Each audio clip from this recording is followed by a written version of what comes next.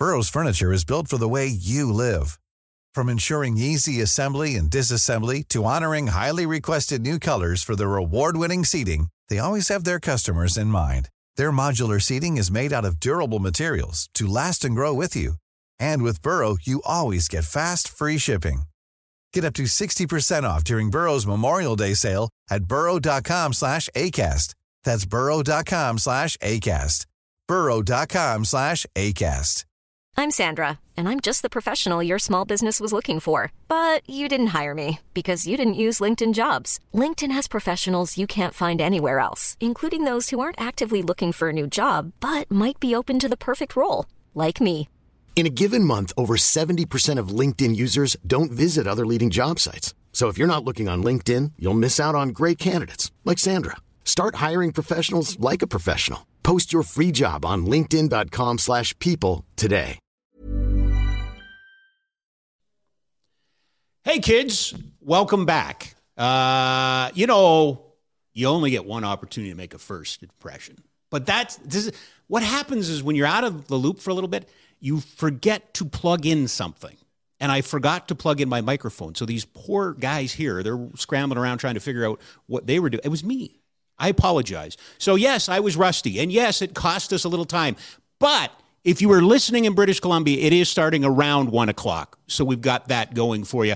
Hi, and welcome to the inaugural edition of Just a Game. I am your host, Rob Kerr. I am coming home. I am excited to be home. But Rob, this is the first time we've seen you on the Nation Network or the Barn Burner. Yes, but I am coming home. 20-odd years ago, this was my show, Just a Game, in Edmonton. And I left it to move to Calgary to join 960. Jason Greger took it over, and he turned it into a friggin' empire. And an amazing job. He did so much so that he eventually just put his own name on it and gave up the Just a Game moniker, and he was kind enough to let me go back to it. So 20 years later, here we are with a program called Just a Game. And what is Just a Game all about? Well, it's about Calgary in this case. It's about our teams and our sports. It's going to be heavy hockey. Yep. For sure, but not only. And I'm very excited about this and hugely honored that the Nation Network is allowing me to be the first sports talk show. So they've had a lot of other programs. They're all great programs. They're all hockey programs. In the case of baseball and soccer, there's programming there too. But this is going to be a sports talk show. So while we are going to concentrate in the winter months on hockey, we are also going to cover the CFL, Major League Baseball. We've got a basketball team starting up here in our city. We've got a soccer team, Cavalry. We've got some women's soccer coming. There's lots going on. And plus, we've got some stories. I retired in 2018. I'm unretiring 4.5 years later. And guess what? We still don't have an arena, nor do we have a field house. And I said it earlier to Boomer. Quite honestly, I feel like this city sometimes is dragging a little bit, that its lip is down, that we need to throw some electricity in the old wazoo and get her all fired up again. Now, I'm not saying I'm going to do it, but we're going to try to figure out who can. We are going to try to figure out who can. Glad you're with us. A little later on, we are hoping to have managing editor Ryan Pike from Flames Nation join us. Lots to talk about with Ryan. Of course, the Flames coming off a tough loss yesterday. Building issues, all kinds of things. So looking forward to that.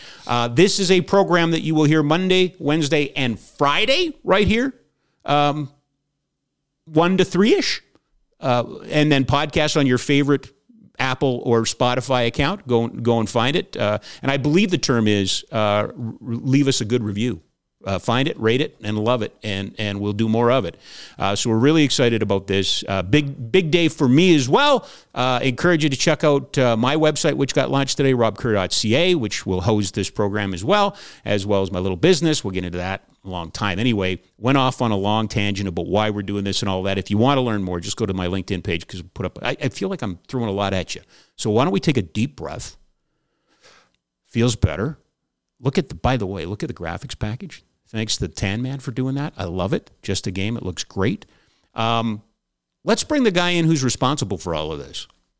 And he's working. This is a very long day for him because apparently he's been up since about 1:30 this morning because he forgot he doesn't have to get up early.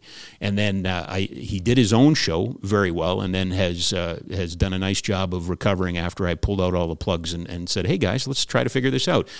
Boomer, Dean Moberg joins us as we reunite Kerr Boom from many decades ago. How you holding up? You okay? You good? I'm real good, buddy. Are you really good? How could a guy sleep when it's debut day of just a game?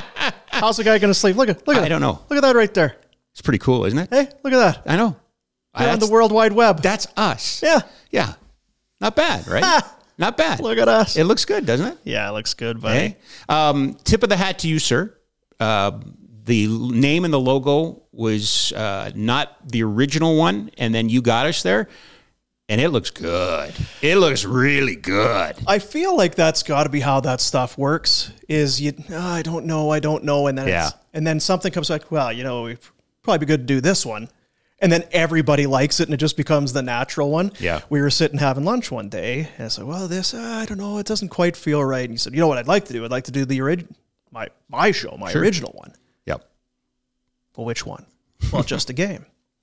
Just a Game with Rob Kerr. Well, that's got to be it. And like you said, because Jason Greger took it over and all of that, it's the whole thing is awesome. That you're doing it again, that it's just a game. I said it on the last show, that you have the flexibility and the freedom to have those long-form conversations or short-form, basically just to do whatever you feel needs to be done. Because you've always had a very good sense of what people are interested in, what people want to hear. You're never going to please everybody, and nor should you try. Yeah. But I think that in general, you've been a favorite of many people, and Calgary sports fans should be pumped today because I won't take credit for it. I'm just glad that it happened.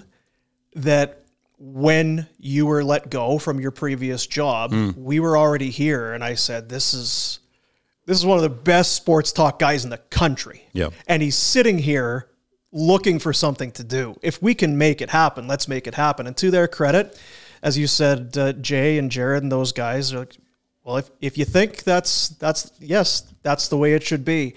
And this is going to be awesome. I look forward to watching you do what you do best, buddy. It's been refreshing because, we had those meetings and one of the questions I said, what are you guys looking for? What do you want? And they basically said, just don't get us thrown in jail, right? And it's, well, it hasn't been that way in a while, right? The marching orders have been different for different reasons, but you come in here with the freedom to do it. And I say, we're going to talk a lot of hockey. You and I are going to talk a little bit of hockey, but there's some other stuff going on here that I definitely want to explore, and I look forward to it. I look forward to bringing back some of the familiar voices. Tomorrow, as a matter of fact, a regular appearance from Bonesaw. Bonesaw will be rejoining the program. Haven't heard that in a decade or more, at least. Yeah. So, look forward to Bonesaw being here. And then hockey legend, Perry Bearzan's actually going to co-host with me on Friday. Is he? Yeah. So he'll tell us again how he broke Jim Nill's jaw. Right. Like, spin the hits, as they say. At some point, they're new stories again. Yes, exactly. Right? They're new again. Exactly. Those are all new again. Exactly. By the way, if you're looking up in the corner, we are live from the Oodle Noodle Studio. You know that? I do, yeah. The Oodle Noodle Studio. We bring the heat. Have you tried the butter chicken mac and cheese? No? I have not. How about the Kung Pao noodles? Yes. You have? I have. And? Awesome. Okay. The Bangkok Pad Thai Classic? Not yet. Okay. And also vegetarian and gluten-friendly options as well. Did you know that? I was there a couple weeks ago. Yeah. I had the hot box. Oh, you did you? I did. I was going to put the hot box in my liner, but I felt like that could be misinterpreted. It's only dirty if you make it dirty. All right. Okay. No, it's delicious. Had some shrimp in there. Oodle Noodle, 17th. Truly, it's awesome. 2 locations, 1244 17th Avenue Southwest, and for our folks in Airdrie, 105 Main Street North in Airdrie, pickup and delivery. Do you want it now? Before we move on, because I feel like this is a good time for memory lane. Yes. I said you've always kind of had a good sense for what's topical. Do you want to talk about the time where, out of all the years we worked together, the biggest ball drop that you had? You won't remember right now, but as soon as I start talking, you will. Rob and I used to work together doing afternoons. My show would start at 1. Yeah. Rob would come on at 2. Yeah. And on a game day, you have it's a full kind of a day. You have the home team comes out and they do their morning skate. Then you go into the locker rooms and you do your interviews. Then the visiting team skates. Then you do their interviews. And by that time, we're just at about 1 o'clock. So it's tight turn from visiting room, upload audio, start the show. Right. The Dallas Stars are in town. The Dallas Stars are in town. Yes. I believe Dave Tippett is still the coach. Dave Tippett is the coach. And if you don't fill in that blank, I will. Dave Tippett's the coach. And I'm in the hot stove. We'd done the Flames room. We're getting ready. And I said to Rob, do you want to get anything from the Dallas room? Should we go in? And you were like, no, I don't think I need anything. You had something else already for the game that night. And I said, you know what? I'm just going to go in. And I came back about 10 minutes later with a look on my face like, you can't believe what you just missed. And that was the Sean Avery, I had Dion Phaneuf sloppy seconds day. Yeah. And then remember, that afternoon turned on a dime. Yes, it did. Because then it was like, Dion's going to kill this man. Right. Can Gary Bettman allow that? What's going to happen? What are we going to see? Right. And then I guess we eventually got to the Bettman level, and they did. They made Avery sit that game out. So one of the things that I don't want to do with this show is I refer to it a little bit as old school sports talk, but I don't ever want to be the old man waving at the clouds saying, get off my lawn. One of us is misremembering the story. One of us. And it could be me. Possible. It could be me, because I remember the story as being in the Dave Tippett scrum and being turned off by Dave Tippett lecturing us about Sean Avery, because somebody, and it was likely Jermaine Franklin, asked him about Sean Avery, and he said, Sean Avery has been the best player. We couldn't ask for any more. You guys keep bringing it up. Sean Avery's a model player. We love it. And then I remember being in the room, and I thought you were there. Yeah. And Franklin was there with the TSN flag and the microphone, and Avery came out and he said, where's TSN? And he went right to Jermaine and he said those comments. Yeah. So I think we were both in the room snug up against 1 o'clock. Were you there for it? Yes, because I was standing right next to Franklin. Because I knew that Tippett had just defended Avery. 100%. But I thought we were both there. Like, I thought we were both there because we kind of looked at each other, and I think this is me misremembering, or I'm now assuming your stories because they're better than mine. Yeah. But I also remember saying to you, can we run that audio? And I believe you said, crap, yeah, we can. Yeah. Because he said it, right? Yeah. And then you're right, though. It was on. Like, we were calling the boss, and we were, and then it came down that he was. That was one of those cool days where our little radio station, our little city, the team, and that game that night became the focus of the National Hockey League. Like, Gary Bettman chiming in on that night's game. And we thought it's going to be like Slapshot. They're going to have ambulances circling the building. Oh, yeah. Who is going to kill Sean Avery tonight? Yeah. And then they took him out of the game. And you're right, Tippett had just gone to great lengths. I also remember that day, Mike Ribeiro had the craziest suit on I've ever seen. It looked like he was wearing a tinfoil suit. Yeah. It was a shiny, reflective silver suit. Insane. That only a guy like that could pull off. Like, very lean and slender and kind of not European, but he just kind of had, I guess you could pull that off. You and I were not pulling that off. We were not pulling that off. No. Did I steal this story from you, or was I there? Washington's in town. We're getting ready to go on the air, and Boudreaux comes to the door and looks around and looks at us and goes, you guys don't have a window. He just seemed so concerned about the two of us not having any light. Yeah. Well, I remember I came in, and it was Washington. It might have been the same trip, although we did this for years. And sitting at our desks on our laptops, checking their email, Ovechkin and Nick Backstrom. Yep. Oh, sorry, guys. No, it's okay. It's okay. Go ahead. Now, tell the story. Yeah. Did you keep the folder open?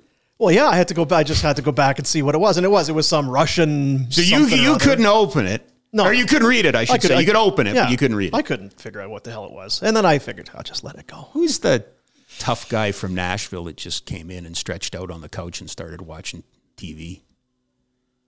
You remember that? I don't remember that. Yeah.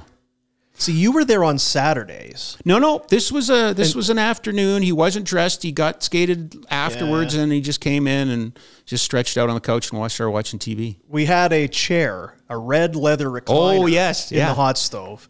And it was a very cool chair. Yeah. And we were going to get people in Ovi.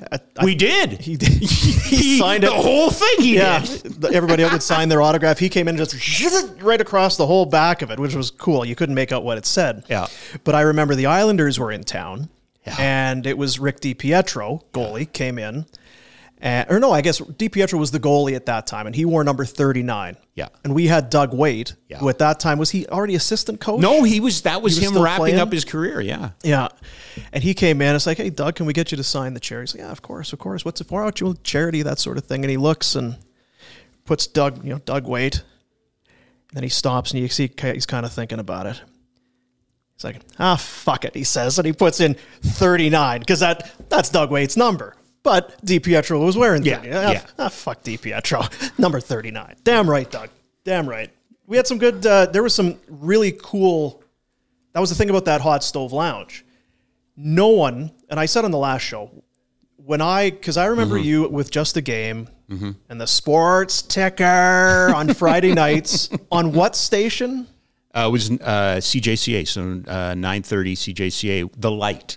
And what was... outside of you doing the sports ticker and yelling, what around the clock, what was on there? Well, yeah, it was a Christian, station. John Short did afternoons from 2 to 6:30. So he did, 4 to 6:30. So John did 2.5 hours, and then I came on at 11 to 1. Prime time. Yeah, it was, and at the time, like, it was the greatest thing in the whole world. All I remember is that we'd open up the lines and take calls, and every fourth caller was, why do they play that Britney Spears at the Coliseum? That she's a sinner. And, it just, it struck a chord with some of the natural listeners to the station. And I can only imagine now what I know about the business. I can only imagine some of my listeners getting up in the morning and hearing, crap like coming out of this thing going, what was I listening to? I remember the first time that I heard you. Yeah. I was with Cam Moon. Yeah. Every year I was working in Red Deer. Rebels played whoever it was, probably the Hitman, preseason in Stettler. And driving back from Stettler, and he's like, "Oh, I wonder if Rob's on." And he's like, "Oh, he's a guy in Edmonton, and he knew of you." Oh, Mooner's the best. And I think we called in because the Eskimos, I think that was always right around the time the Eskimos, it was the Labor Day rematch in Edmonton with the big crowd, and we had called in, and you were, "Hey, it's Cam Moon," and you were like roaring, then into the sports ticker. I'm like, what is this guy's deal? It's like, oh yeah, he just goes on this thing, and he just yells at everybody, and he's pumped up all the time. And we adopted teams. The Rancho Cucamonga Quakes. I remember from the old Bugs Bunny cartoon, and I could not believe that Rancho Cucamonga, California, actually had a team. Place. So we, adopted them and did their scores. So it was true. So then I'm in Red Deer, and I guess I had already. No, because I was listening to the Fan 960. And the post-game shows were a half hour long. And the pre-game show, I don't even know if it existed. There was just nothing.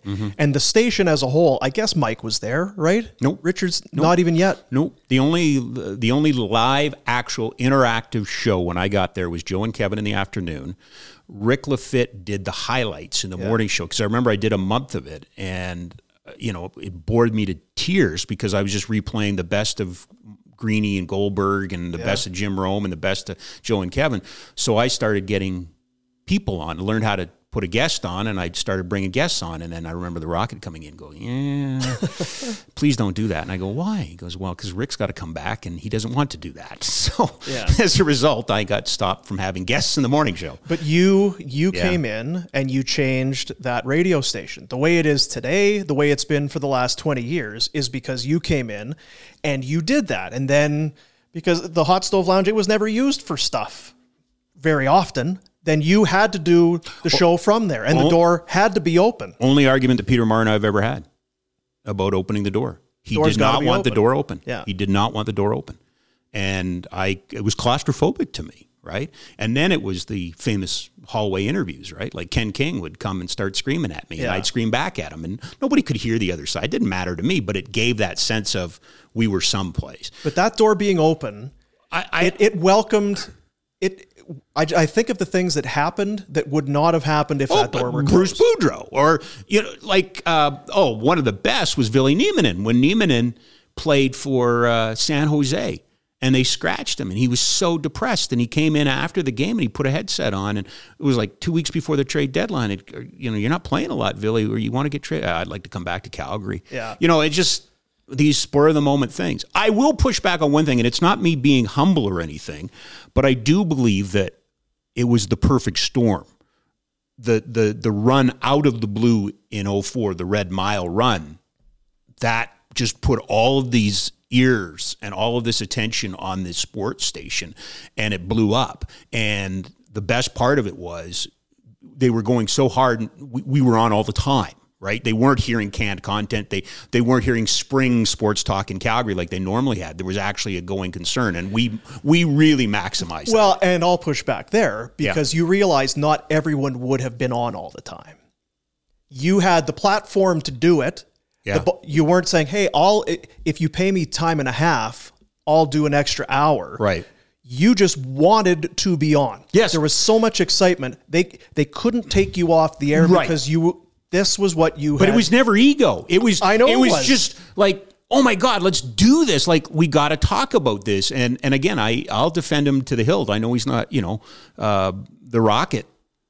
Just eventually there came a point in time where I didn't realize there was a cost, and that cost was actual manpower. That I just assumed that the producer who was staying and answering the phones loved it as much as I did, and was doing it out of the goodness of their heart too. Right. And so that became a bridge that we couldn't cross. But no, to me it was like, I'll never forget coming down to Calgary because I had just covered the Oilers in the Dallas series. The Flames didn't make the playoffs.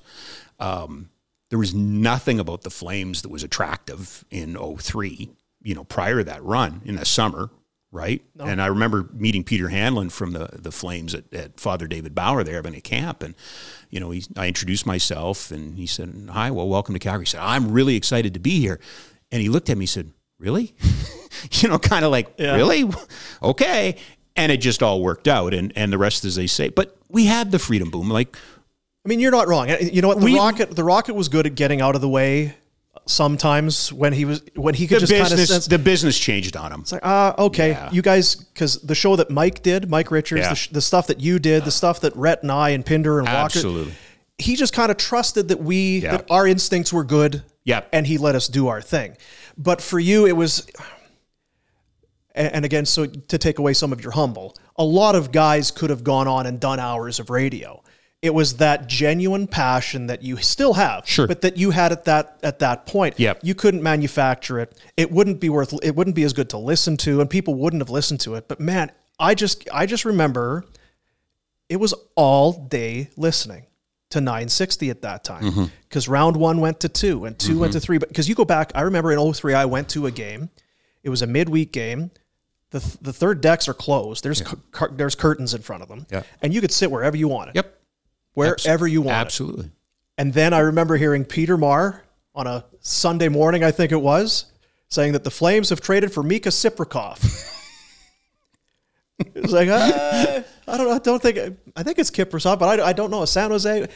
I remember it clear as day. I remember where I was. I was in Red Deer. I was driving. It was a snowy day, and you talk about the perfect storm. That's kind of where it all started. But they had beaten Edmonton 4-1 the night before. If you remember, there was 3 fights in the first 30 seconds. Ethan Morrow and and Dave Lowry. Adam Lowry. Yeah. Look at me, I'm dating myself. It was all kinds of craziness. And then just to go back to what you were talking about with how empty it was. That year I learned so much. And part of it was, my youthful enthusiasm was not rooted in intelligence. Because I thought, if we just encourage fans to bring noisemakers and make it loud. So I would go on the radio and I'd say, bring a noisemaker, I'll bring you some prizes. So we didn't know people were listening, and they bring a cowbell. So I'd walk out from the broadcast booth, I'd take a t-shirt. I was just picking up crap from the kitchen that was just left there, like t-shirts and videos and stuff like video cassettes probably at that point. And then people started dropping off prizes and stuff like that. I thought it was great. So I was going out and there more and more people were showing up with noisemakers and I was going out and giving, well, apparently your sales department doesn't like it when you just take things from random companies and give them credit for nothing on the air. Yeah. So that was one of my big learning lessons then too, right? And that door being open. Yeah. There was so many days. I remember we'd be sitting there and Daryl Sutter would walk in, sit down, and he'd want to, what happened in Strathmore at the Chucks on the weekend? Or what's the weather? Have you heard getting any rain up in northern part? Like, whatever it was. Yeah. Rodeos or farm or whatever. Yeah. We'd never talk hockey with the guy. No. Not without a microphone and a backdrop. No, and when you started to, it disappeared. It went away. Yeah, it went away. Yeah. Yeah, I remember him telling us about, I guess it was Chicago, because that was one of his things. He's like, man, Chicago, it's such a great town. And at that point they hadn't. No, they were terrible. He's like, I would love, he's like, that'd be amazing to go in there because you could turn that around and that city would explode. Oh. And how right he was. He was absolutely within a year or two, careful what you wish for. Yeah. They were pretty good. Yeah. But you, and then draft coverage. You did the first draft for 960. Yeah, at Vancouver 2006. Why? Were you sent, or did you say, I'd really like to go, or I'm going? I said, well, why don't we go do the draft? And, I know what it was, because I figured out you could get, there was a media site for the NHL, or for the media on the NHL website. So I got accreditation of that, and I got game notes and stuff. It was really cool. At that time, it meant something. And one of the press releases came out, register now for Vancouver draft, hotel has to be in and everything. So I printed it off and I gave it to The Rock and I said, we should go. He said, what will you do? I said, I'll just do shows. So I remember, and you know what it became, but when I went to Vancouver, I had to get the guys on the floor to set up a table for me. I was there a day early, took the gear in, set up, and they were hammering and putting the whole stage together. I'm doing a show and everything. And I'll never forget it. They just kind of built the whole thing and I was doing it and, the Flames were great. They brought over guests. Jimmy Rutherford had just won a Stanley Cup with Carolina and he was there a half hour early. Hey, Jimmy, you got some time? So he came on and Gary came over and we just did, you just did the show, right? And But that was new territory for that station. And in a lot of ways, like you say, there was a lot of elbow room. There were not many radio stations. It was It was a handful. It was a local radio station from Vancouver, us, and I think not Sirius, but whoever the NHL network was at that point, right? And the rest was all newspaper guys. Yeah. So it was fun. But the one I'm proudest of is the free agency show because that was the first. I'll never forget. Pat and I did that show in the middle of August, and Kirsch goes, "Go ahead and do it if you want." Yeah. And they signed Corey Sarich. So I left Pat. I think it might have been one of the first shows Pat kind of carried on his own, and I drove to the Dome and had the little flip phone, and they brought out Corey Sarich in a Flames golf shirt, and we had it. We had Corey Sarich that Sunday morning on Canada Day, or Sunday afternoon on Canada Day, and I'm thinking, and we're kind of thinking like, is this something? And then all these years later, I mean, we're, arguably 11 days away from maybe the biggest viewing day or consumption day in this country for the sport. Yeah. Trade deadline and free agency and all that stuff. We just had the freedom back there to try it, right? Okay. Unlimited. I'm just thinking, because now what are you going to do? Because the draft and free agency and as long as you want to go on call-in shows. Yeah, it's kind of been done. To me, it's more focused on the content. That was endurance, right? Like I always said, I'm a dog, just let me run. Let me out of the yard and I'll run and I'll run and I'll run and I'll run. Now I think, poor Tan Man doesn't need me coming in here going, let's do 9 hours of podcast today. After he's done your show, that probably wouldn't go over well. I think it's got to be the content. I think it has to be, finding that niche. I think the one thing about sports talk now that is different than when I got into it is there's almost the different branches and the different forms of it. You've got kind of that, gambling and lifestyle component to it. I think you have the bro stuff. I think you have the intellectual stuff. I think you have the analytic stuff.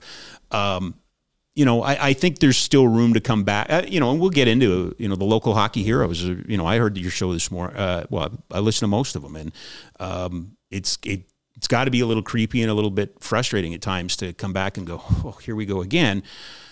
They crap the bed against a bad team, right? There's bigger things at work there. I said it on your show. I said it when I started this show today. I love my city. I love my home. I think there's a lot of good here, but I think we've gotten a little fat and lazy, and we're not the city that we need to be. And I think there's some infighting and some politics, and there's always money and all of those sort of things. But, I think somebody's got to start, shining a light. Not that they're not, but I think, and Ryan's done this amazing job of covering the arena. I want to tip my hat to Ryan Pike. He's really, really kind of made a name for himself. But I think there's other things. There's the field house. There's new sports coming in. I heard you guys today talk about, what if you did the Vegas stuff in Calgary, and what did you refer to them as? The Blue Hairs. The Blue Hairs. I truly believe we are moving away from the way the game has been consumed and presented into a different, and kicking and screaming and all of those sort of things. But I think there's some room to have those conversations too. And I think there's a lot of good that needs to be highlighted. I think there's some really cool things that are going on in this city, some really cool people in this city. So to me, it'll probably be less about the endurance and more about finding, those things that are maybe falling through the cracks. Big club as well, and the NHL are going to take. I think we're sitting on a huge story in the National Hockey League. I really do. I think last week's story about the missing the payments on the RSNs for Bali, I think Rogers is going to probably just walk right away from the deal here in 3 years. TSN and Bell, they can have it. They're not going to bid it up. That could prove to be a little bit interesting in terms of people talking about salary caps that were going to $100 million, and they very well could, but it's a lot of money. And the other one, and I won't lie to you, the other one that I've been chomping at the bit to get back into is this country right now, when it comes to its national sports organizations, when it comes to its high-level organizations, they're under fire. We've seen it with Hockey Canada. We're seeing it currently play itself out with Soccer Canada. Those are some of those conversations I want to get into. So I've got a manifesto. I'll get to the manifesto a little later, but that's where we're going. You want to talk about the heroes? We got Ryan Pike coming up here in a bit. Ryan's still good to go? Yeah, okay. But I do want to kind of touch base. Is there not some deja vu here for you? Here we are going back in the time machine. Does this not feel eerily similar in a way to Mike Keenan's tenure here? You know what? I was going to say, there's two.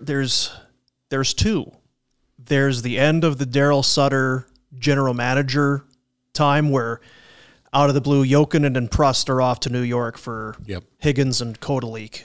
It just Chris Higgins. I get with the deck chairs, right? Like what the hell? What? It was moves to make moves, and then at the end of Jay Feaster's reign, where you had again to leave town, and then Bouwmeester, like all that happened, and you were left with an old, slow team that was making lots of money, that wasn't necessarily that hungry to win anymore. You were just you were dying for that next wave of youth to come in. So I don't know which one it's giving me deja vu of, maybe a little bit of all of them, but I do worry that that we're seeing that. Rhett was talking about it this morning, that you start getting too many guys that are fat and sassy, that have signed that retirement. I just won the lottery kind of a deal. How motivated are you? Not everybody isn't motivated, but not all of them are terribly motivated by wins and losses and success and failure and all of that. As I've watched this team, and I won't lie to you, Boom, and I certainly want to be upfront with the listeners of the podcast and the streams. I have not been as invested in the day-to-day of the Flames in the last 4.5 years because I've had other things to do, to be perfectly honest, and I took myself out of the hockey operations conversations. Getting back into it, is it too simplistic? You used the word motivated. Is it too simplistic to say that on some nights this team does look motivated, but if maybe once this year I've seen them look inspired?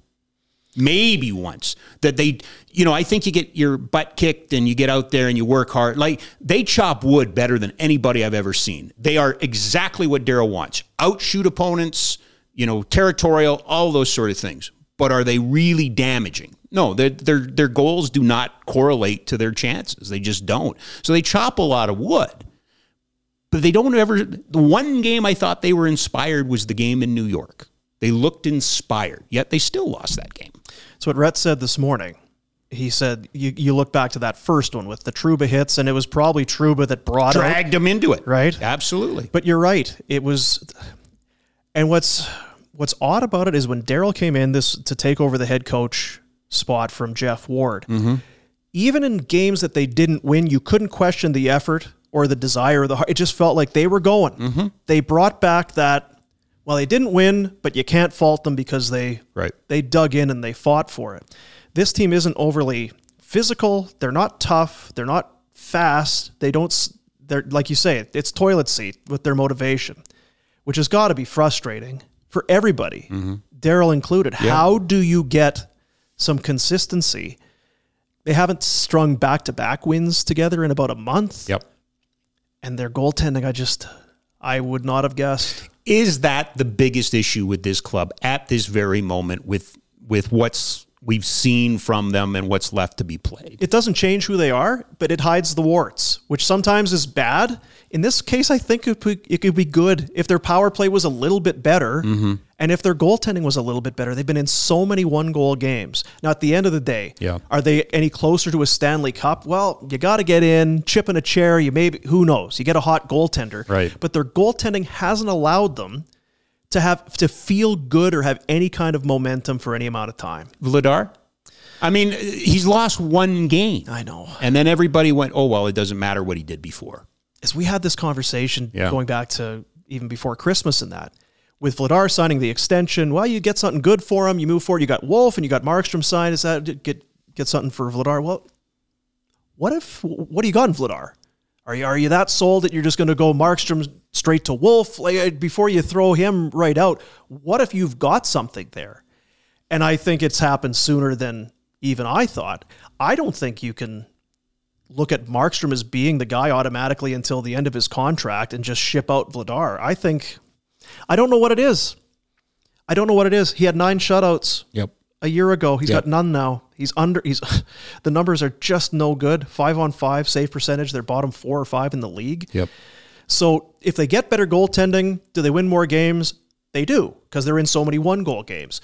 Does it change the fact that that they struggle to finish, that it's a lot of shots, but the quality scoring chances really aren't there? It really doesn't, but we're not paying as close attention, I guess. Maybe that's on us. I don't know. And I don't know if that's bad or good.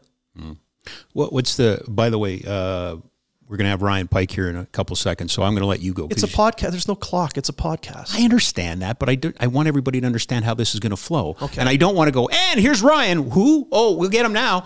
I thought I'd just throw it out there. This would be a good time to get a hold of Ryan. What do we do around here on trade deadline day? Because that's coming up. Are we going to do cool stuff? Like, can I come in at 6 and can we roll? I told the guys, here's what's going to happen. Rob's here. So Rob's going to be doing trade deadline.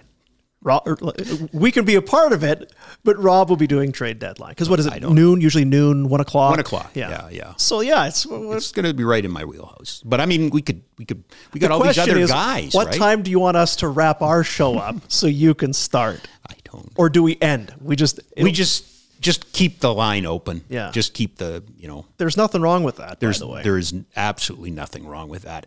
Monday through Friday, barn burner, 10:30 to noon, like 90 minutes. It is a moving. It's fluid. Some people get on the YouTube. So what the hell's wrong with these guys? And rather than go into details, it's not just me, Rhett, and Ryan sitting here deciding not to start. Oh, there's a network and there's people and producers and technical things that, and it's not always their fault. Some days we aren't ready to go until 10:40 or whatever it is, but there's moving pieces. And I think there's a potential that the show starts earlier, closer to 10, and then can go till noon. So we have a little bit more time that way, but it's, as you've seen today, it's what, like the duck where it's all kind of calm above water. 100%. And then underneath, it's frantic motion. Yeah.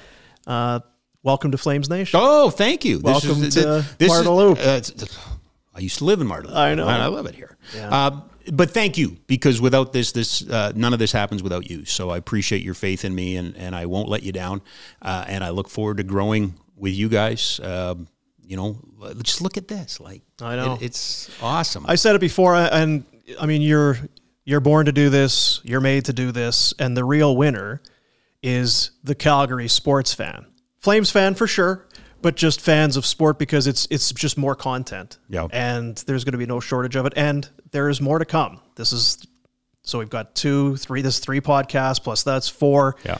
We're building it out. Yeah. And there's pretty cool stuff coming down the pipe. Yeah. All right. Thanks, buddy. Thanks, pal. Dean Boomer Mollberg, you can hear him right here and see him. I keep forgetting that. You can see us too, so I apologize. Let me wave to you guys so you know I know you're here. But you can catch him every day here on the Barn Burner on Flames Nation. This, by the way, is just I don't even have to do that anymore because it's right above my head. There you go. Do want to remind you, though, we are live from the Oodle Noodle Studios. Local, loved, and delicious. Since opening their first store back in 2005, Oodle Noodle has been all flavor and just the right amount of weird. Now, isn't that all of us inside, really? All about the flavor and just a little bit weird. 2 locations, 1244 17th Street, or 17th Avenue Southwest. Don't want to send you to 17th Street, 17th Ave. 105 Main Street North in Airdrie. Pickup and delivery. So the way this is going to work is we're going to join you on Monday, Wednesdays, and Fridays from 1 to 3 live. Having said that, today is not a Monday. It feels a little bit like a Monday, doesn't it? It's a Tuesday, but it's back tomorrow and back Friday. As I mentioned, for some of you, you probably picked up on it. Tomorrow, a regular contributor to the program, very excited, the 7-time Hall of Famer, including the National Hockey League Hall of Fame. His plaque is up there. The longtime, the legend, Bonesaw, Peter Marr is going to join us. He's going to be a regular contributor. And speaking of regular contributors, very excited that from The Athletic, Eric Dahachuk will join us on Friday. Looking forward to having Eric as well. And I mentioned, I believe hockey legend Perry Berezan is going to stop by and co-host the program with me on Friday. We're going to do that. We're going to have some very special co-hosts pop in, friends of the show, as we like to say, as we continue to have some fun here on Just a Game. Do we have our next guest? We do. Really excited to be able to bring in and talk to the managing editor of FlamesNation.ca. You can read him in his features column, and there's one out today, his mailbag, and we're going to get into a little bit of that. But also, he's quite prominent in his pregame and his postgame articles that you can read. And you're going to find him on this show. You're going to find him all over FlamesNation.ca. He is our Flames insider. Ryan Pike joins us. Ryan, how are you today, sir?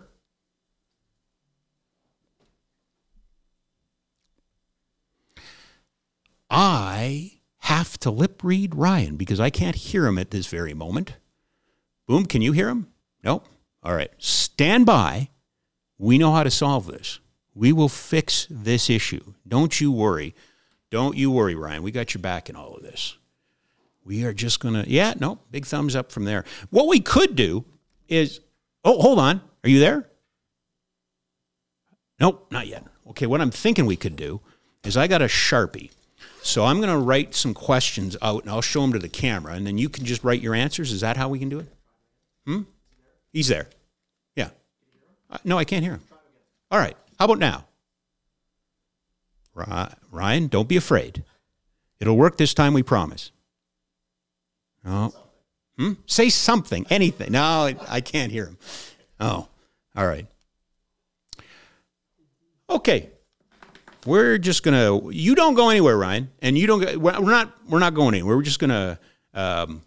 See, He can hear me though. That's the best part. So maybe instead of answering in words, he could just use hand signals. So I could say like, Ryan, yesterday's game, thumbs up, thumbs down. There.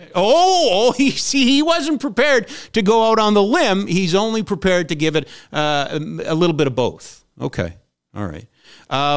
The current status of Michael Stone? No, this is where you put the thumb down. I'm okay. I don't know. All right. Stand by. We are going to get Ryan on here. I promise you. And you can read him on flamesnation.ca. Features his game reports. He's also, again, showing up on podcasts and every once in a while. And you might notice if you bump into him at the Dome that he's wearing Nation gear. And if you go to flamesnation.ca, you can get your Nation gear as well. So we certainly encourage the exploration of the website and all of the other ancillary websites, because apparently, unbeknownst to me, there's an Oilers Nation. There's a Maple Leafs Nation. Apparently, there's an Army in Vancouver, and Ottawa has programming as well. So you can visit all of that off of the Flames Nation site, or if you want to go to my brand new site, which I launched today, robkerr.ca/JAG, which is JAG, which is short for Just a Game. You'll also find a link there for all the Nation Network programming that I could find. So lots and lots and lots for you to consume as we wake our way down the old rabbit hole here. Oh, Ryan, I feel terrible for you because you're right there in the screen and you can't say a damn thing. So, I mean, this would be the perfect time, for me to bring out a long litany of observations and concerns and queries that I have, and you couldn't respond to any of them. You just have to sit there and well, I suppose you could just log off and you wouldn't have to take it that way, but yeah. Mentioned as well, coming up tomorrow, Peter Marr will join us. Very curious to pick the brain of Mr. Marr, considering the current situation of the Calgary Flames. As I mentioned, a lot of this does feel a little bit like deja vu. If you're a Flames fan, I know I'm not saying anything that you didn't already know or didn't already feel, but Peter Marr is always great at bringing in some historical perspective. I know we were all up in arms about how Bruce Boudreau was treated by the Vancouver Canucks, and it wasn't good. I mean, let's be perfectly honest. That situation didn't go down well. But, a quick call from Pete or text from Pete, and you were reminded about, Roger Nielsen and his time with the Toronto Maple Leafs. So it's one of those things. We're going to take full advantage of having Pete on the show with us as well. Coming up on Friday, Eric Duhatschek. Now, I'm hoping most of you are Athletic subscribers. If you weren't, but you were looking for a reason, one of the things we're going to talk about with Eric on Friday is he was part of a piece that the Athletic ran for a couple of months with the top 100 players in NHL history. And those were deep dives into those players. Now, there's always going to be the arguments about who should be this number and who should be that number.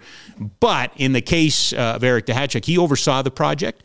And he had the opportunity and the pleasure of speaking to a number of those players, which he wrote the articles about. But it was really interesting. And if I was to pick out one that was probably the signature piece of the whole thing, it was Paul Kariya and that story, because it's not what you expected. It certainly wasn't what I expected. And I thought I knew Paul Kariya fairly well. I certainly covered him in his time in the National Hockey League with the Ducks and with the Predators and briefly with the Abs and that sort of thing. But it was just some really deep, long-form conversations as well. And another guy, I mentioned, Perry Berezan, is coming up. In the next couple of weeks, we are hoping to hook up with some other very special guests. As we mentioned, we are, about 12 days or so away from the trade deadline. March 3rd, the Flames will play the night before, and they will play the day after, both at home. But interesting that it falls on a Friday. Very rarely does it ever fall on a Friday.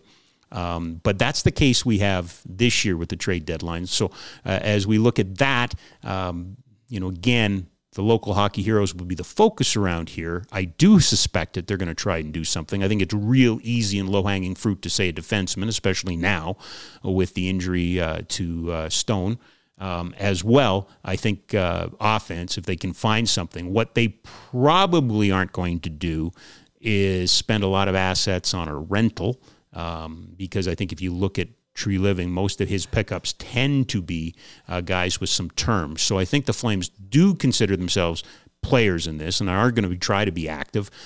We've already seen some pretty significant forwards moving in the sense Tarasenko and Bo Horvat and Ryan O'Reilly to Toronto. Although Toronto's calling the Ryan O'Reilly trade a blockbuster. I don't know if I'd necessarily portray it as a blockbuster. Now you're left with, Kane's out there, Patrick Kane. I don't think that the Flames are in on Kane. Certainly Erik Karlsson and Chychrun on the blue line side. I don't foresee that they have been connected to Chychrun in the past. Certainly have heard nothing about them to Karlsson. I just don't think they have the assets to play with. They do have first-round picks in the next 3 drafts. The next 2 are theirs, and then they have Florida's in 2025. They've got some second-round picks, but you also got to keep adding to that pipeline. So I suspect as we get closer and closer, you're going to hear the drum beats of the Flames being involved in things. That's just how Brad Treliving operates. He is a guy that is known around the league as being in on everything. But realistically, what do they have to offer? Are they prepared to give up on any of their prospects? Maybe. But I think you're going to be looking at smaller deals for the Flames. And it also depends on what does or doesn't happen between now and the trade deadline. Because remember, what the price today for a acquisition is certainly not necessarily the price on the trade deadline day. If nobody's biting, it can certainly come down. So we'll wait and see what happens there. Just a couple other notes, things that we're watching with great interest. The Toronto Blue Jays are in camp, as all Major League Baseball teams are, just starting camp. Very curious to see how the starting rotation works out for the Jays. Very curious to see where Bo Bichette and Vladdy Guerrero are for that club, because as they go, I believe that team goes. Baseball just starting up, and of course, we've got the World Baseball Classic right around the corner. One guy who I don't believe is playing in it, at least he wasn't when I talked to him, is Mike Soroka from Calgary. But he's another guy we're going to keep our eyes on as he comes back from injury and gets set to pitch again for the Atlanta Braves. Another All-Star weekend. We are in the month of February, so you get All-Star weekends and a Pro Bowl thrown in. So we have the long-tenured debate about the merits and the desire to continue with All-Star games. The NHL one was a couple of weeks ago. The new format, it's been a format for a while now. The 3-on-3 format does tend to make it interesting for some. When you're ready to pop the question, the last thing you want to do is second-guess the ring. At BlueNile.com, you can design a one-of-a-kind ring with the ease and convenience of shopping online. Choose your diamond and setting. When you find the one, you'll get it delivered right to your door. Go to BlueNile.com and use promo code LISTEN to get $50 off your purchase of $500 or more. That's code LISTEN at BlueNile.com for $50 off your purchase. BlueNile.com, code LISTEN. Hey, it's Ryan Reynolds, and I'm here with Keith, co-star of my upcoming film, If, only in theaters May 17th. Do you want to tell people the big news? All right, I'll do it. Sign up now and you'll get unlimited for $15 a month and 6 months of Paramount Plus Essential Plan on us. MintMobile.com/switch. Upfront payment of $45 equivalent to $15 per month. Unlimited over 40 gigabytes per month. Face lower speeds. Videos at 480p. Active Mint customers by 531.24 get 6 months of Paramount Plus Essential Plan. Auto renews after 6 months. Offer ends May 31st, 2024. Separate Paramount Plus registration required. Terms and conditions apply if rated PG. Hey, it's Paige DeSorbo from Giggly Squad. High quality fashion without the price tag. Say hello to Quince. I'm snagging high-end essentials like cozy cashmere sweaters, sleek leather jackets, fine jewelry, and so much more. With Quince being 50 to 80% less than similar brands. And they partner with factories that prioritize safe, ethical, and responsible manufacturing. I love that. Luxury quality within reach. Go to quince.com/style to get free shipping and 365-day returns on your next order. Quince.com/style. I know there was a lot of head scratching and a lot of bemoaning it from longtime media people. These things are never about the media. The media end up spending a lot of oxygen and air talking about the All-Star games, but they're not intended. They've never been intended for the media. They've been intended for the fans. So when you look at those, certainly the NBA, has an interesting relationship with its fans, a very strong relationship with its fans. I can't imagine people loved what they saw with the kind of lack of effort and the lackluster, work through the All-Star game. It is what it is. It's a dunk contest, three-point shooting contest, those sort of things. The Pro Bowl went away from, did a little flag football, but added some new wrinkles. The NHL added some new wrinkles. One wonders if, part of what restricts these formats as some of the old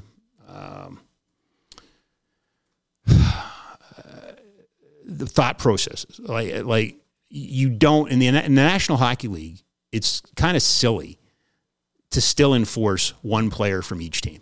It just is. It's with 32 teams, it's robbing you of players that should be there. Having said that, the players want to go, and I know the NHL did spend some time talking to the players about what would make these things interesting. So anyway, I've spent more time on the All-Star game here just today than most people normally do. But you had the run of the Pro Bowl and you had the run of the NHL All-Star game and the NBA All-Star game. Those are now in the rear window. The NBA's also passed its trade deadline. The NHL trade deadline is coming up. We are getting into that sweet spot in the sports calendar with playoffs. We will soon have March Madness on us. Kind of unbeknownst to me, and I don't know if it was a big shock to you, did you know the XFL started again this weekend? Did you guys realize that the XFL version 2.0 or whatever we're calling this version, I guess 3.0, it started. So again, we have, well, I heard that. Can you hear me now? Who is this? Who's on my line? Is that Ryan Pike? Am I hearing Ryan? This is Pike? Rob. Hi, Ryan. It's Rob. Can you just... Hi, Rob. Hi, Ryan. Just hold on. I just want to talk about the XFL for a couple minutes, and I'll come back to you.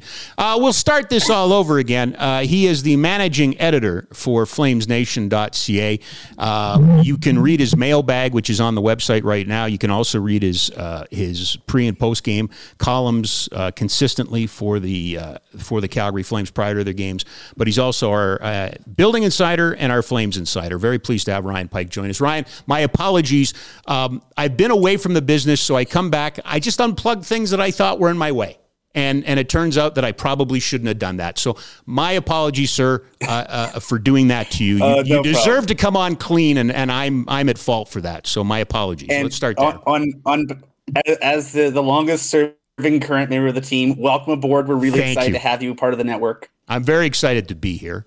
Really looking forward to some of the crazy stuff we're going to be able to do. But I also feel like I'm kind of getting dropped in at a really interesting time, right outside of the trade deadline, with a hockey club that I don't think any of us would say is overachieving. It's greatly underachieving.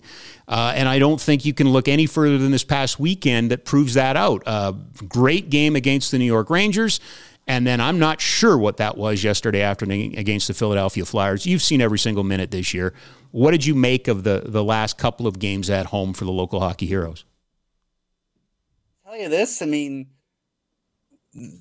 the structure of the game under Daryl Sutter is very much the same as it was under Daryl Sutter a year ago.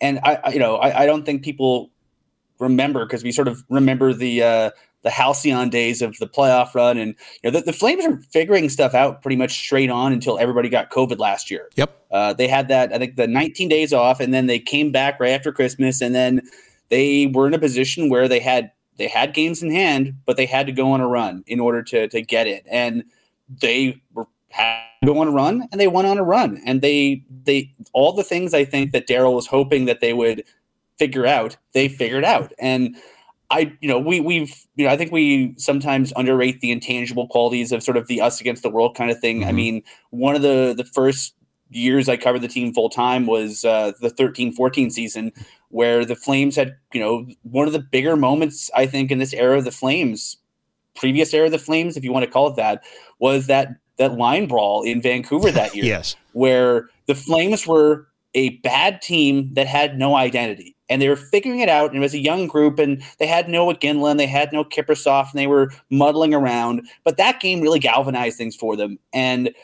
they went into a summer hearing about how bad the team would be all season. I think, they had finished fourth from last in the league. They drafted Sam Bennett fourth overall. And then they heard to a man from all their friends, family, and people like us was the Flames are going to be bad again. Mm-hmm. And I think to a man, everyone who went to training camp that year was personally offended by people thinking so little of them. And they went into that season with a gigantic chip on their shoulder. Right.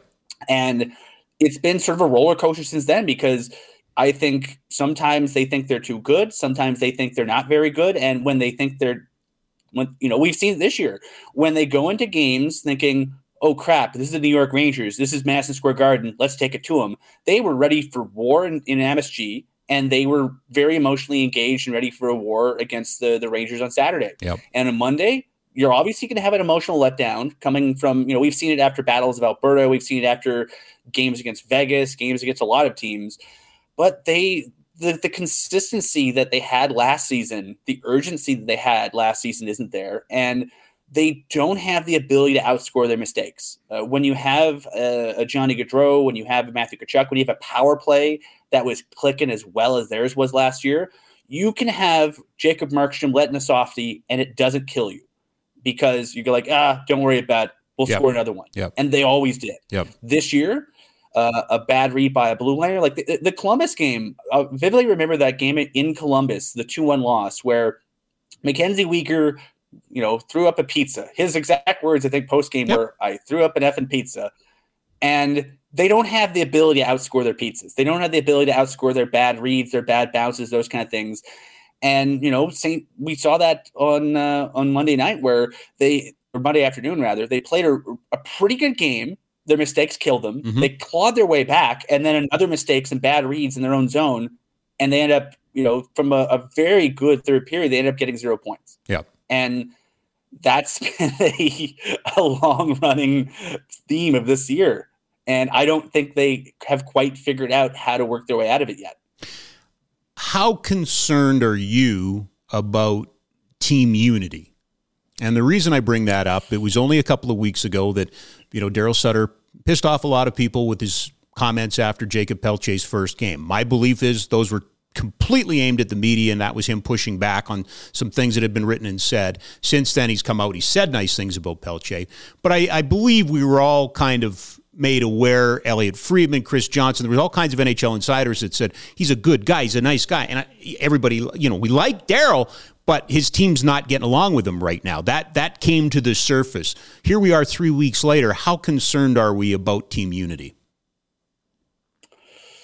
That's hard to say. I'll say this, dating back to his time with the Kings, when Daryl's always kind of a hard ass. Yep, and 100%. He's always been like this, and he's had a ton of success. And I think when things are going well, you can deal with a hard ass boss because you're like, okay, I get it. He wants us to do things like this, and this is the reason why we're seeing results. Great. When you're not seeing the results, it can hit a little bit harder because you can only be whipped so much before there's just nothing else to give.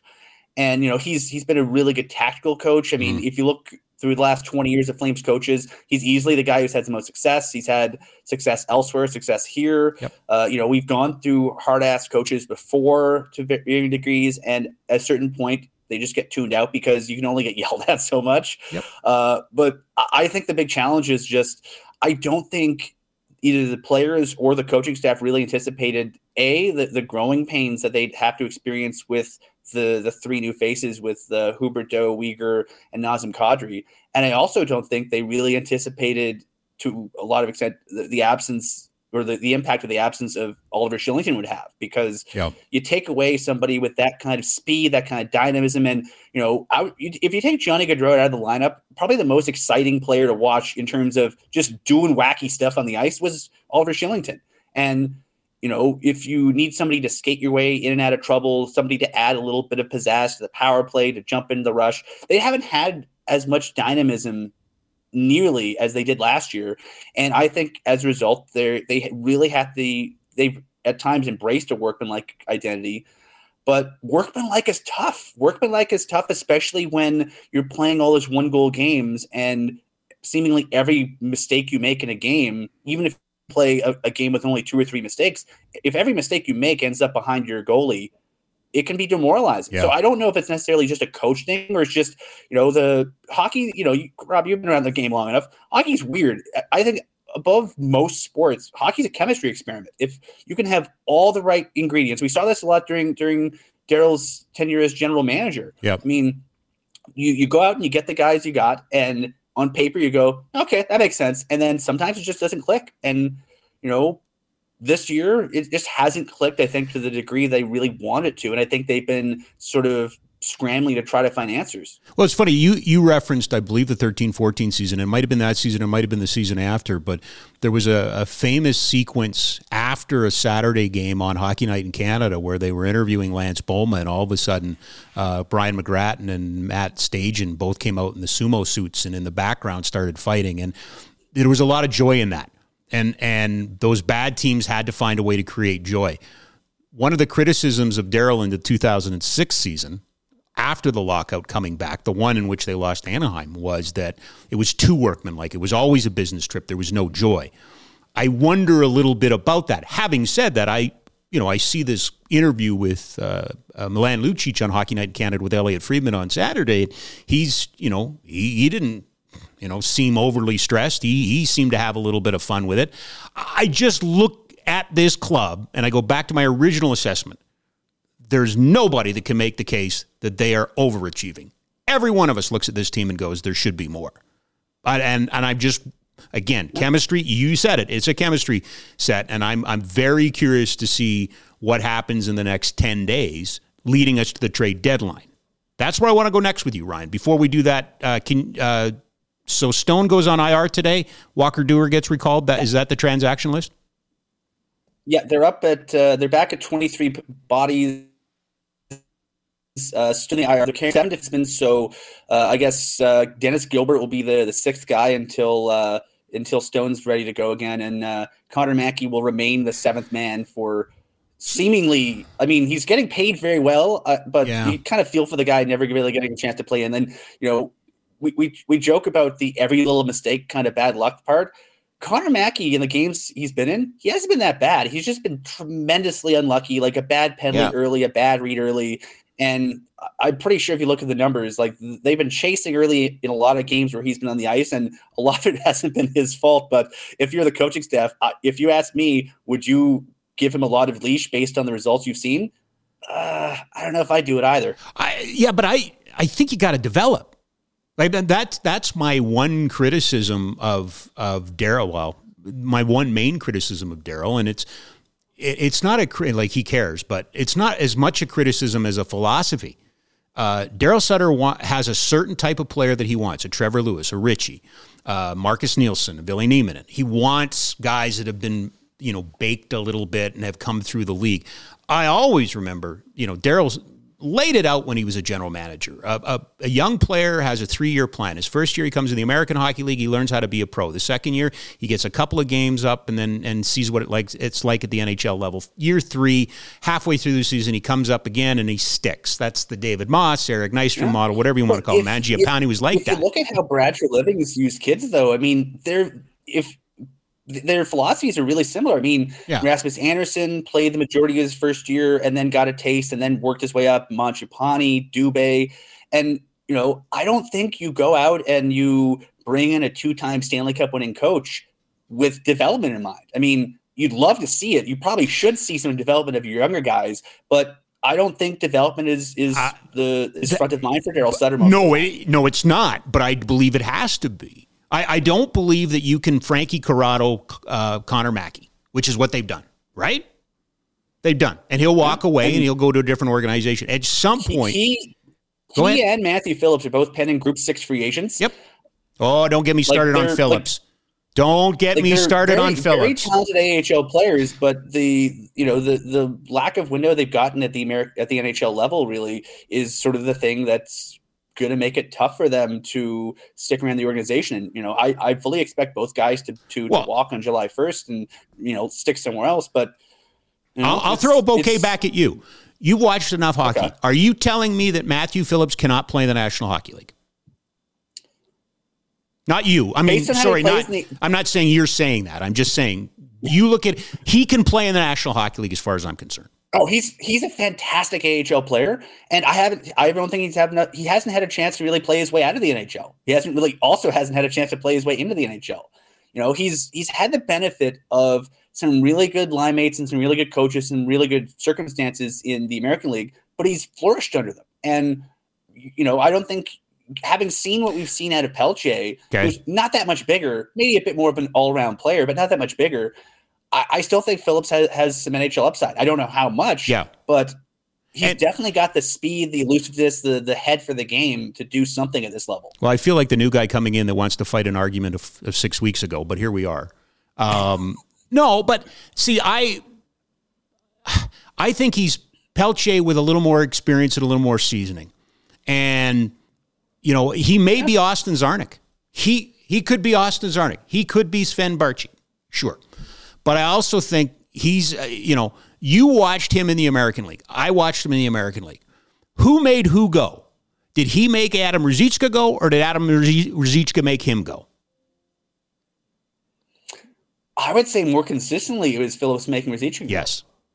I think he makes the players around him better. Phillips is all like this, dating back to his draft year. Like I covered Ruzicka's draft. I covered a bunch of drafts.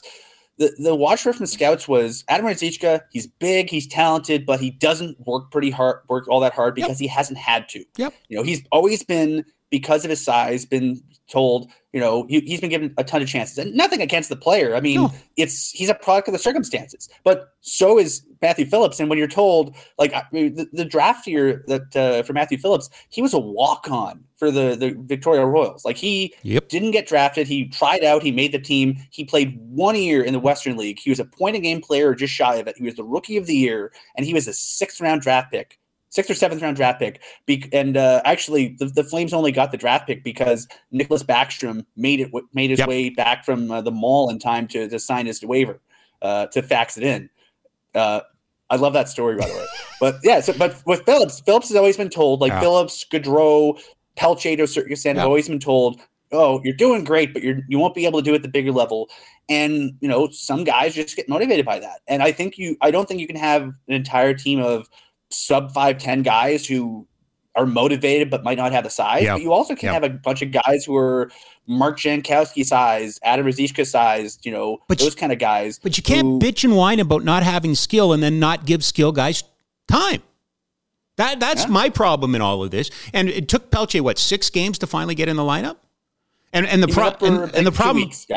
problem I have, Ryan, is right now it would have to be, if I was going to force this issue. That's why I think I'm fighting an argument that's everybody's moved on from, because the only guy that could come out really in my mind for Phillips right now is Pelche, because it's a waste. Don't play him on the 4th line. It's a waste of time. And we'll get into this probably later in the collegiate season, but the Matt Coronado question is going to be. We're not getting into that later in the season. That's coming up here in a second or two. Coronado is one of the best goal scorers in the entire NCAA. Right. He dragged Harvard kicking and screaming to a national championship appearance last year. They were a fairly mediocre to above average college team, and then a couple of guys went to the Olympics, and he got a bigger role, and he got hot, and he just every time they needed a game winner or a key goal or something, he was the guy. Yeah. And he's been that guy for them this year. Yep. And if you're asking him, if you're talking to him, hey, you want to come sign with the Flames? The answer would be, where does he go? Where does he fit? Oh, exactly. Even though I think he has a lot of attributes. I think that, if you showed a tape of him to Daryl Sutter, Daryl would fall in love with him. But he's 5'10". Yep. He's 180-ish. Yep. But he's good at everything. Yeah. And he can play. But see, I'm going to take umbrage with something you said earlier about Daryl and Connor Mackey. If you're Coronado, I'm thinking of Frankie. If you're Matt and you're looking at the Flames right now, are you coming? Do you want to come? Like part of the reason you have to develop Mackey, part of the reason you have to develop Phillips is so that your organization will be attractive and retain players. You just had your two best draft picks of the last 15 years walk away and go somewhere else when they could. Sorry, that's part of it. There's a giant complex mixture to this. But part of what you have to do is show players that you'll get opportunity here. Yes, Mackey has not been great. I'm not saying force him down everybody's throat. But my God, Stone wasn't on anybody's radar, was he? I mean, he's the perfect 6'7" swing guy. But come on now. And that's where my frustration comes here is, if you start using up your capital to get players to bring in the lineup to keep this team afloat, where are you going to be in 3 or 4 years? Are you going to be able to sign free agent college players and Europeans? Are you going to be able to get good young? Go ahead. Let's call a spade here, Rob. Yeah. Right now, is it really clear what the direction of the franchise is? Like, it's. Oh, he's bouncing around a little bit, folks. They might be able to give these who, depending on, if this team falls off a cliff, maybe he doesn't come back. The team goes on a run. Maybe he's here for a while. Like, I think there's a lot of uncertainty about where this ship goes. And if I'm Coronado, like I was talking to someone about this at the game the other night. Yeah. If I'm Coronado, you know what? I might not sign right at the end of the season, but I might just hang out, I'll go on a trip. I'll finish my classes. I'll go on a vacation to Florida or somewhere, or to Mexico. And when I come back, I'll see how the Flames are looking. You don't think an American kid in college thinking that he can play that card on the Flames? Absolutely, he'll play that card on the Flames. Why wouldn't you play that card on the Flames? Right? It's the system set up for that. I've had. Well, it is and it isn't though, because like there's only a handful of players who really pull that card, and honestly, it's happened. Adam Fox. We remember. They still got something for him, and I think the difference is I know. What did they get wants for? To hear about this. You know this. What did they get for him? He was put in the Lindholm Hanifin trade. I don't think that trade gets done without that player included. Your Honor, the defense cedes to the prosecution in this case. You, sir, if you're keeping track at home, and we'll put up a little thing, Ryan gets 1 point out of that, by the way. Because Coronado's a first-round pick, let's just say, worst-case scenario, he Schultzes the Flames. Yep. They get a compensatory second-round pick out of it. Mm-hmm. So it's not like if go pear-shaped on them, they don't leave empty-handed. No, they don't leave empty-handed. But which would you rather have, a second-round piece or Matt? Oh, I want the guy who scores goals over the mystery box anytime. Right. And my point in all of this is I go back to, and you're going to learn real quick, Ryan, I love to fight fights. I'm going back to the comment about, is it Daryl's job to develop players? Yes, it is Daryl's job to develop players. In this day and age, it is. It wasn't when he started this job. I mean, not this job, but when he started as a head coach in Chicago and San Jose and even Calgary. But nowadays, I think you have to have a more fulsome look at what a head coach does at the National Hockey League level. And part of it is asset development, whether you like it or not, right? And especially with an ownership group that is never going to let you blow it up. This ownership group will not let you blow it up. I don't believe that for a second. Especially if they're about to sign a big check for a new building, I don't think they want to have a bad team leading into that. Nope. And they never have. They wouldn't let Feaster say rebuild. He wasn't allowed to say the R word. Come on. And I don't, to me, if that's the case, then you've got to have buy-in from your head coach in developing your players. And that means Matt Phillips should have gotten some more games. What it really means is that Matt Phillips and Pelche should go up and down and exchange position. You can't do that anymore. Pelche does not need waivers, but Matt Phillips would need waivers, right? So you can't just send one down, bring the other one up. I get that part. But it bothers me a little bit that a team that is desperate for scoring has this guy that does nothing but score, and they don't give him a try. And Daryl knows more about hockey. Well, Daryl knows more about hockey than I'll ever know. He's got 2 Stanley Cups. I secede. This is an opinion, not a fact, Ryan. But it frustrates me that this hockey club is sitting Connor Mackey. What confidence does he have? I don't know. We haven't even brought up the DW question. And it's still too early. I don't think he has to play this year. I don't think the goalie has to come up yet. But at some point, you're going to have to make room for him, aren't you? I think their long-term plan is to hope that someone makes them an incredible offer for one of their 3 or 4 goalies, and then they make some room. But, Wolf doesn't need waivers for this season or for 2 more seasons. Right. Until Dan Vladar's contract is up. Right. So worst case scenario, you park him and then you trade Vladar when you need to. Okay. But they also have a $6 million goaltender who hasn't really been playing like a $6 million goaltender. And it's agreed. Easy to make comparisons. I mean, they have a guy who, Wolf he led I think he was first or second in the American League in wins last year, basically led them in every category. He's first or second in every category this year. At a certain point, you almost have to use him, right? Yes, you're not wishing for an injury or something like that, but at some point something happens. I would put it this way: he can't be Matt Keatley. You can't get an injury, call him up, and sit him on the bench. Now, Keatley got to play, obviously, in Colorado. We all remember that. But you know what I'm saying. There was that period of time in the early 2000s that the backup goalie was death around here. And I understand. I remember. Yeah. I was in the building that one year where they won the division, but they ran out of cap space, and poor Curtis McElhinney had to pitch a shutout against the Oilers with they're missing 4 guys, right? Because they had no money. So there's a lot of things that go into that. And I am still trying. I just felt bad for the backup. Yeah, well, and it's funny you bring up McElhinney, one of the true gentlemen in this game, one of my favorites, and I will never forgive Stanley Cup winner, Curtis McElhinney, and I will never forgive Mike Keenan. Never forgive Mike Keenan.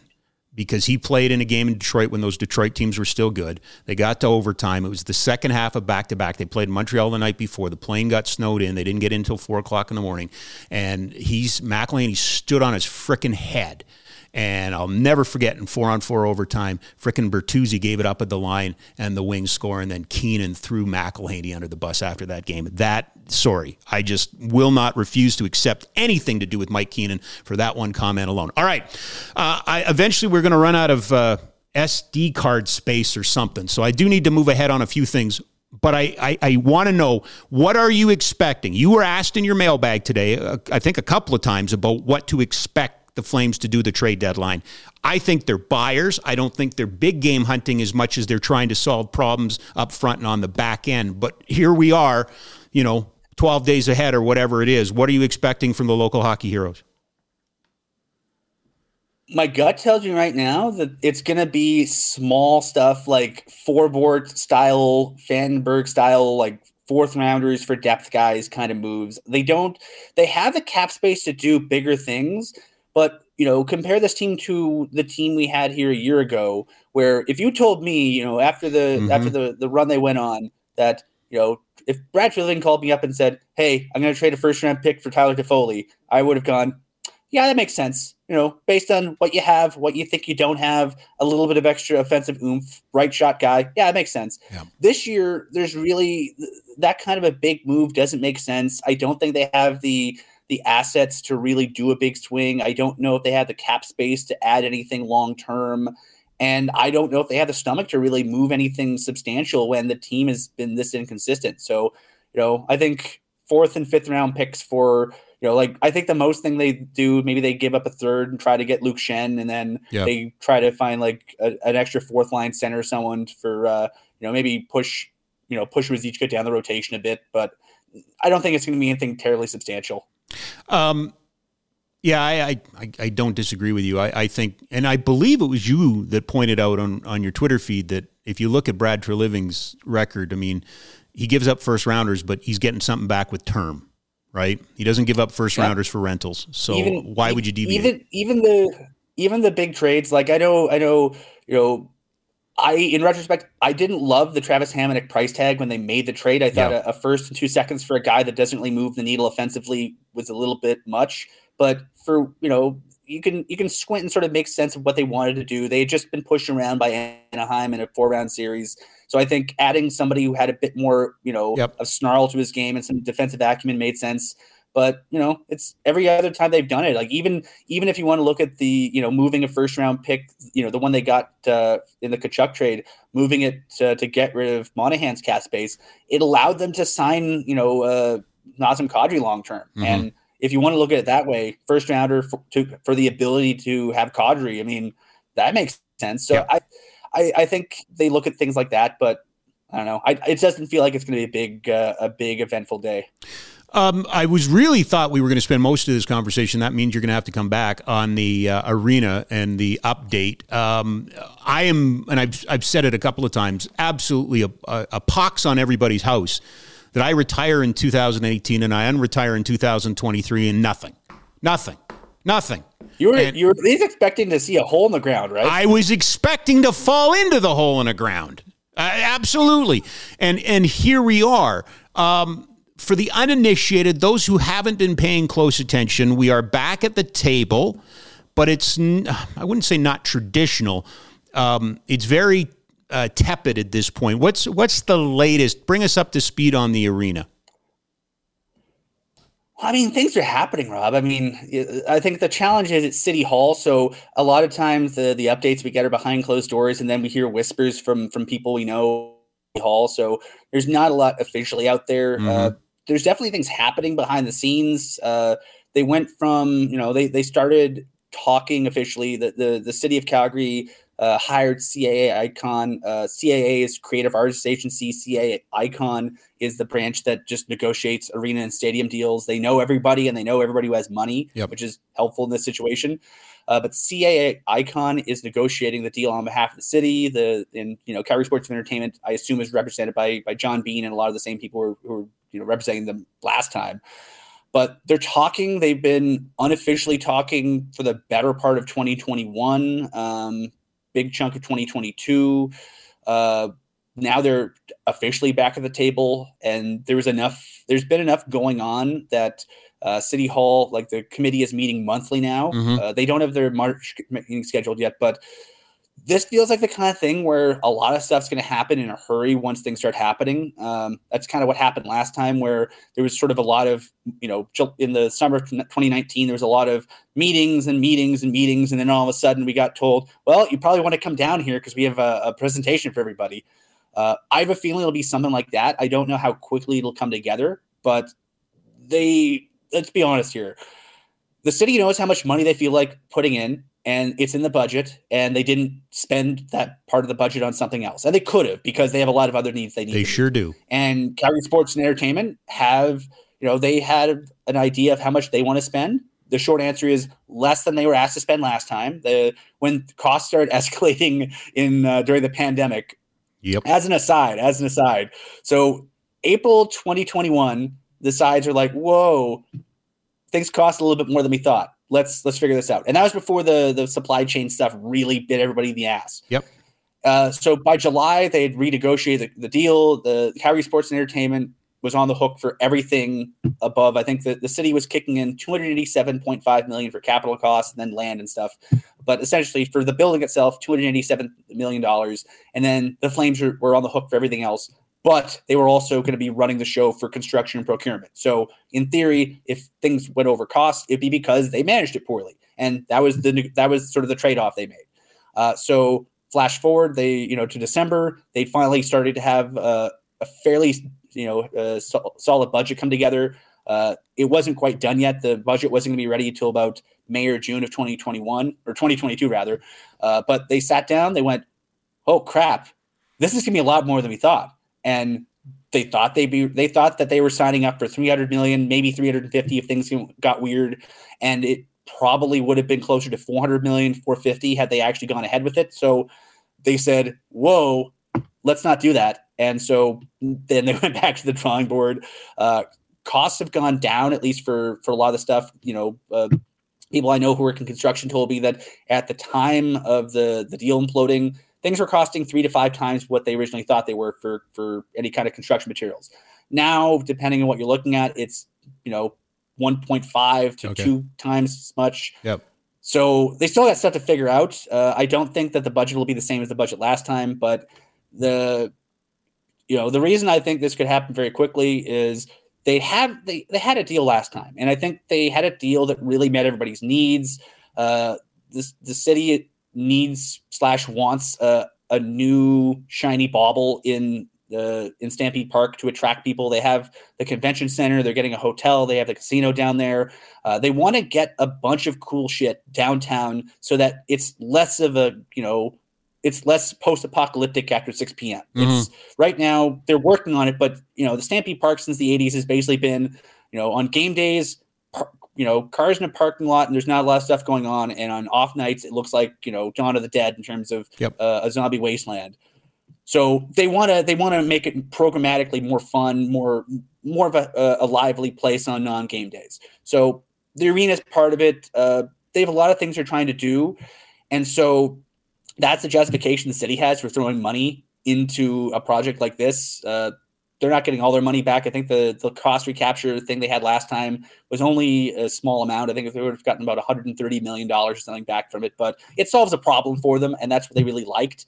And, the city hasn't really, it's for better or for worse, city council has gotten a reputation, both under this mayor and the previous mayor, that, they weren't really great at making big things happen. The Olympics was mishandled in a lot of different ways. I don't think it's necessarily one individual's fault, but there wasn't really consistent messaging. There wasn't a consistent sales pitch to the voter, pro or for or against. Yep. And I think that made it easier to say no to it. Yeah. For the arena, I think City Hall has done a better job at sort of being very upfront about, here are the risks, here are the pros, here are the cons, here's what we like about it, here's the need it meets. And because of that, I think they still feel like it's something they can justify spending money on. I still think they only want to spend the money in the Stampede Park area because they don't want to erode the plan that they had made themselves. So yep.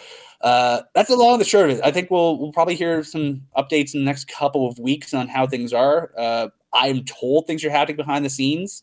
I always assume that they are, but it's nice to be told once in a while that things are. But until something happens, until we have some sort of a big boisterous announcement, I think people are going to approach this project with a great deal of skepticism. Yeah. And I think based on the past 20 some years of discussions that we've heard about, skepticism is warranted at this point.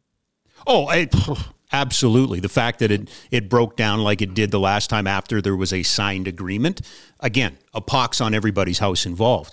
I will leave you with this, and these are not technical questions, and I appreciate the depth in which you got into the construction materials and things like that, and also the recapture, because that is part of this conversation. So these are not those. Two things that jump out at me. One, since almost day one, let's go back to when Calgary Next was announced. We never did get salad days of 2015. Right, but we never did get detailed drawings or pictures. I mean, I remember doing shows with Ken King, and people were upset because there was seating in the field house the wrong way. And he goes, no, don't look at that. This is just, we have. There's never been a dream here. There's never been. There's artist renderings and there's things like that, but they've always pushed back and said, well, these aren't them. And there's never been anything to show the public and go, this is what it could look like. Can you imagine yourself here? This is what we want it to be. There needs to be a dream in this, and there needs to be a hero. And by a hero, I don't care, CSEC side, city side, this city needs a hero. It needs somebody right now to stand up and go, screw this, screw that. We need to get this done. We need some. Now, I don't know if we live in a society anymore that allows heroes. I don't. I think if Batman lived in Calgary, half the people would love him. The other half be chasing down trying to take the mask off. The cowl. But this city needs somebody to stand up for it. It needs somebody, Frank King. It needs this era's Frank King. It needs a politician to have set of cojones to go, I know not all my constituents are going to like this, but bear with me. And again, those are not hard-hitting questions. They're just things that I want to leave you with, that I get very frustrated that we don't have a dream and we don't have a hero. Yeah, and honestly, I think the thing that makes me optimistic about this thing is just the fact that, you mentioned we didn't really see much in the way of runs. On my laptop, I have plans for the new building that the Flames in the City hired HOK, a designer out of Kansas City. Absolutely. And they designed the building. Granted, we should have seen more renderings from the inside of the building. I think, from the packaging standpoint, being able to put yourself you could see yourself gawking at the building from the outside, but really, figuring out how to sell the experience on the inside. I think that was the thing they didn't quite capture. Or the technology. Or anything. And this isn't about me, but in 2011, I did an 8-part series on how to build a building, and I talked to HOK. I did. I talked to them, and they were planning for a new NFL stadium in Los Angeles, which seemed so absurd at the time. And they, in 2011, were talking about renewable water, and capturing the water and capturing the sunlight and what you do. Give us something. Give us the technology. Tell us, again, I'm not saying there was never pictures. I'm not saying that. I'm just saying nobody's ever shared a dream that we can see and touch and feel and smell and all of that sort of thing. And I think that's been hurt. I think that's hurt this process. I do. How can I be invested in this? I'll say this. Yeah. For all his faults, you can never say Ken Kane didn't have a vision. I thought Calgary Next was a good idea that just fell apart in the details. But I thought, having Ken come out and say, this is what we want to do. Here's how we want to do it. Are you on board? Yes. The initial sales pitch, it was well presented. It fell apart for other reasons. Creosote. But it fell apart because of the creosote. And you can't tell the city that our gift to you is we just told you have creosote. That's not the gift. The gift is cleaning up the creosote, right? Well, it's a great idea, but you picked the most expensive damn place in the city to build a thing. And the narrowest part of land where there's no way in hell you can do a CRL around there, because there's nothing to rope into it to make the taxes work. No. What's coming up on Flames Nation here in the next little while? What should we be watching for, Ryan? Oh, Lordy, so much trade deadline stuff. Okay. And there's 3 games this week. The Flames are on the road. They got Arizona, Vegas, and Colorado. And they need to win some or all of those games in order to inch closer to a playoff spot. And if they don't win some or all those games, maybe the conversation we have will drastically change. Maybe, but I just feel like it's going to be more of this. Mr. Pike, a pleasure and honor, sir. Thank you for bearing with us off the top. I'm glad you did, because it was really well worth it. I'm hoping that you'll feel like part of this program and you'll continue to join us on a regular basis, because you gave us a lot today. I really appreciate it. Yeah, it's been a pleasure, man. Thanks. Ryan Pike, everybody. You can catch him and read him at flamesnation.ca. He is the managing editor. We are live today from the Oodle Noodle studio. Yes, Oodle Noodles. Local, loved, delicious. Since opening their first store back in 2005, Oodle Noodle has been all flavor and just the right amount of weird. 2 locations, 1244 17th Avenue Southwest and 105 Main Street North in Airdrie, pickup and delivery. Couple things. Want to finish, and I've been threatening this all day, so let's get to it. Here's the manifesto. So a lot has been made, and yes, I have big giant sausage fingers, and I unplug things that I shouldn't have done. But I promise you, this is why I migrate to hockey. I say this to all small kids. I say this to anybody because you can understand this. First time you step out on the ice, what happens? You fall down. You fall down. Then what do? You get back up. We're going to get back up tomorrow and do the show again. That's how we're going to get back up and do it again tomorrow. That's how we roll around here. Now, we are going to be Monday, Wednesday, and Friday from 1 to 3, live and then podcasts afterwards. For those of you who are joining me from the previous incarnations of my programs, most of this is already old hat. For those of you who are kind enough to join us for the first time and try us out, I appreciate it. If you like it, please tell somebody. If you don't, what I would ask is that you give us a little bit of break and come back and see if you like it in a little while. This is going to be a Calgary show. This is going to be a Calgary show. We are going to talk a lot about the Flames. We will talk about the NHL. We're going to talk about some other Calgary stories. We're going to talk to Calgary people. Not all the time, not exclusively, but it's going to be a Calgary show. I tend to use the hashtag, grammatically incorrect, by the way, sports is fun. I believe this. I believe one of the things that we have lost on our journey is that we watch these teams, we participate in these games, we play, we're fans because the game is ultimately fun. We lose that every once in a while. We take ourselves too seriously. It's fun. This is fun. Today was fun. I love this. I think the first time I've ever gone toe-to-toe with Ryan Pike. Toe-to-toe, nose-to-nose. Sorry. Anyway, you know what I mean. It's fun, and it's supposed to be fun. But where is the fun? We lose the fun around here. Part of it is we treat you like customers, not fans. We treat you like customers. We're always talking about fan development, but we treat you like customers. We got to treat you like fans. That's where it starts. Your consumption is changing, and there's no point in me sitting here going, I remember radio. No. You go where you want to go. We come to you. You're now online. You're now streaming. Fine, let's go there. Do I miss being on the radio? Yep, but this is cool. This will do. Thank you very much. Safe as death. There's too much safe around here.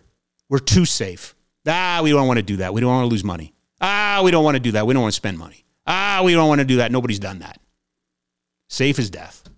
It's too much safe. We got to take some risks. We're going to try and take some risks here. We are. We're going to try and take some risks. We're going to fail. We're going to fail. We failed. But we'll learn. We'll learn. Tell all my kids this when I'm coaching. The number one learning instrument anywhere is failure. You learn way more from failure than you do from anything else. This show is a product of failure. I am a product of failure. I'm very proud of that fact. And every once in a while, we're going to fail. But we're going to pick ourselves up, as we said before, and we're going to come back at it. And I think more people need to do that.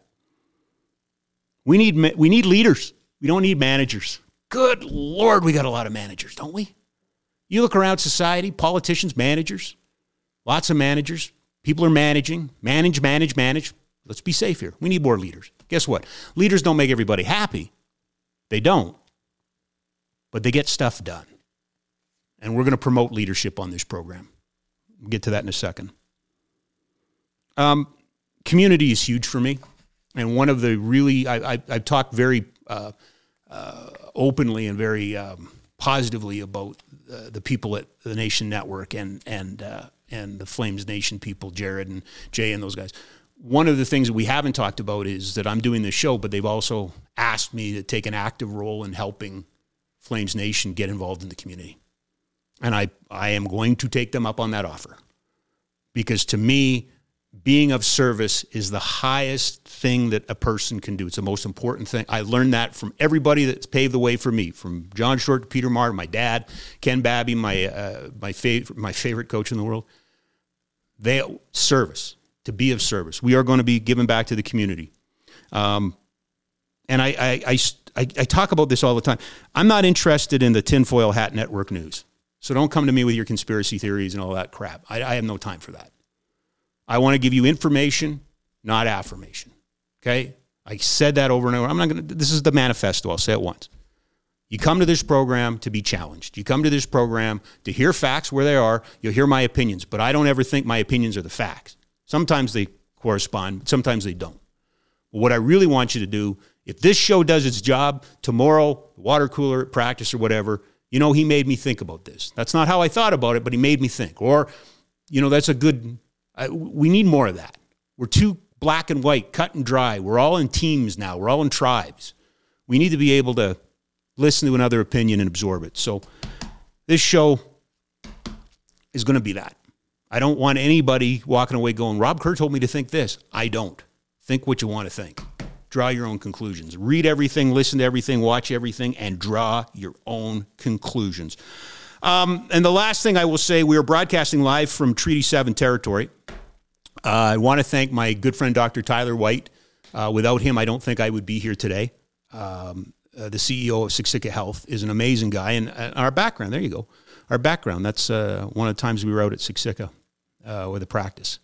So I want to thank him. And it's not something I'm saying today. It's something that we're talking about all the time. And everyone is welcome here. This is an all-inclusive, safe podcast. Everybody is welcome here. So if that makes me some sort of woke guy, fine. I'm okay with it. Because as far as I'm concerned, do unto others as you'd like to have done unto you. This has been so much fun. So much fun. Thank you. I hope you'll come back tomorrow. I hope you'll come back Friday. Again, if you liked it, please review it, give it all that stuff helps. Check out my website, robkerr.ca. You can check out my consulting business. Even on a budget, quality is non-negotiable. That's why Quince is the place to score high-end essentials at 50 to 80% less than similar brands. Get your hands on buttery soft cashmere sweaters from just $60, Italian leather jackets, and so much more. And the best part about Quince, they exclusively partner with factories committed to safe, ethical, and responsible manufacturing. Elevate your style without the elevated price tag with Quince. Go to quince.com/upgrade for free shipping and 365-day returns. Which I launched today. You can check out my community page if you want to give back, or you can take a look at the page that's built around this show. Still a little bit of work to be done, a little rough around the edges. It's been a while. Big sausage fingers pulling out cords that I shouldn't pull out. Thanks to the Tan Man for doing an outstanding job of getting all this stuff together and putting up with my BS today. Again, was it perfect? No. But you know what? We'll come back tomorrow. We'll try again. Have a great night, everybody. Thank you. This has been Just a Game here on the Nation Network.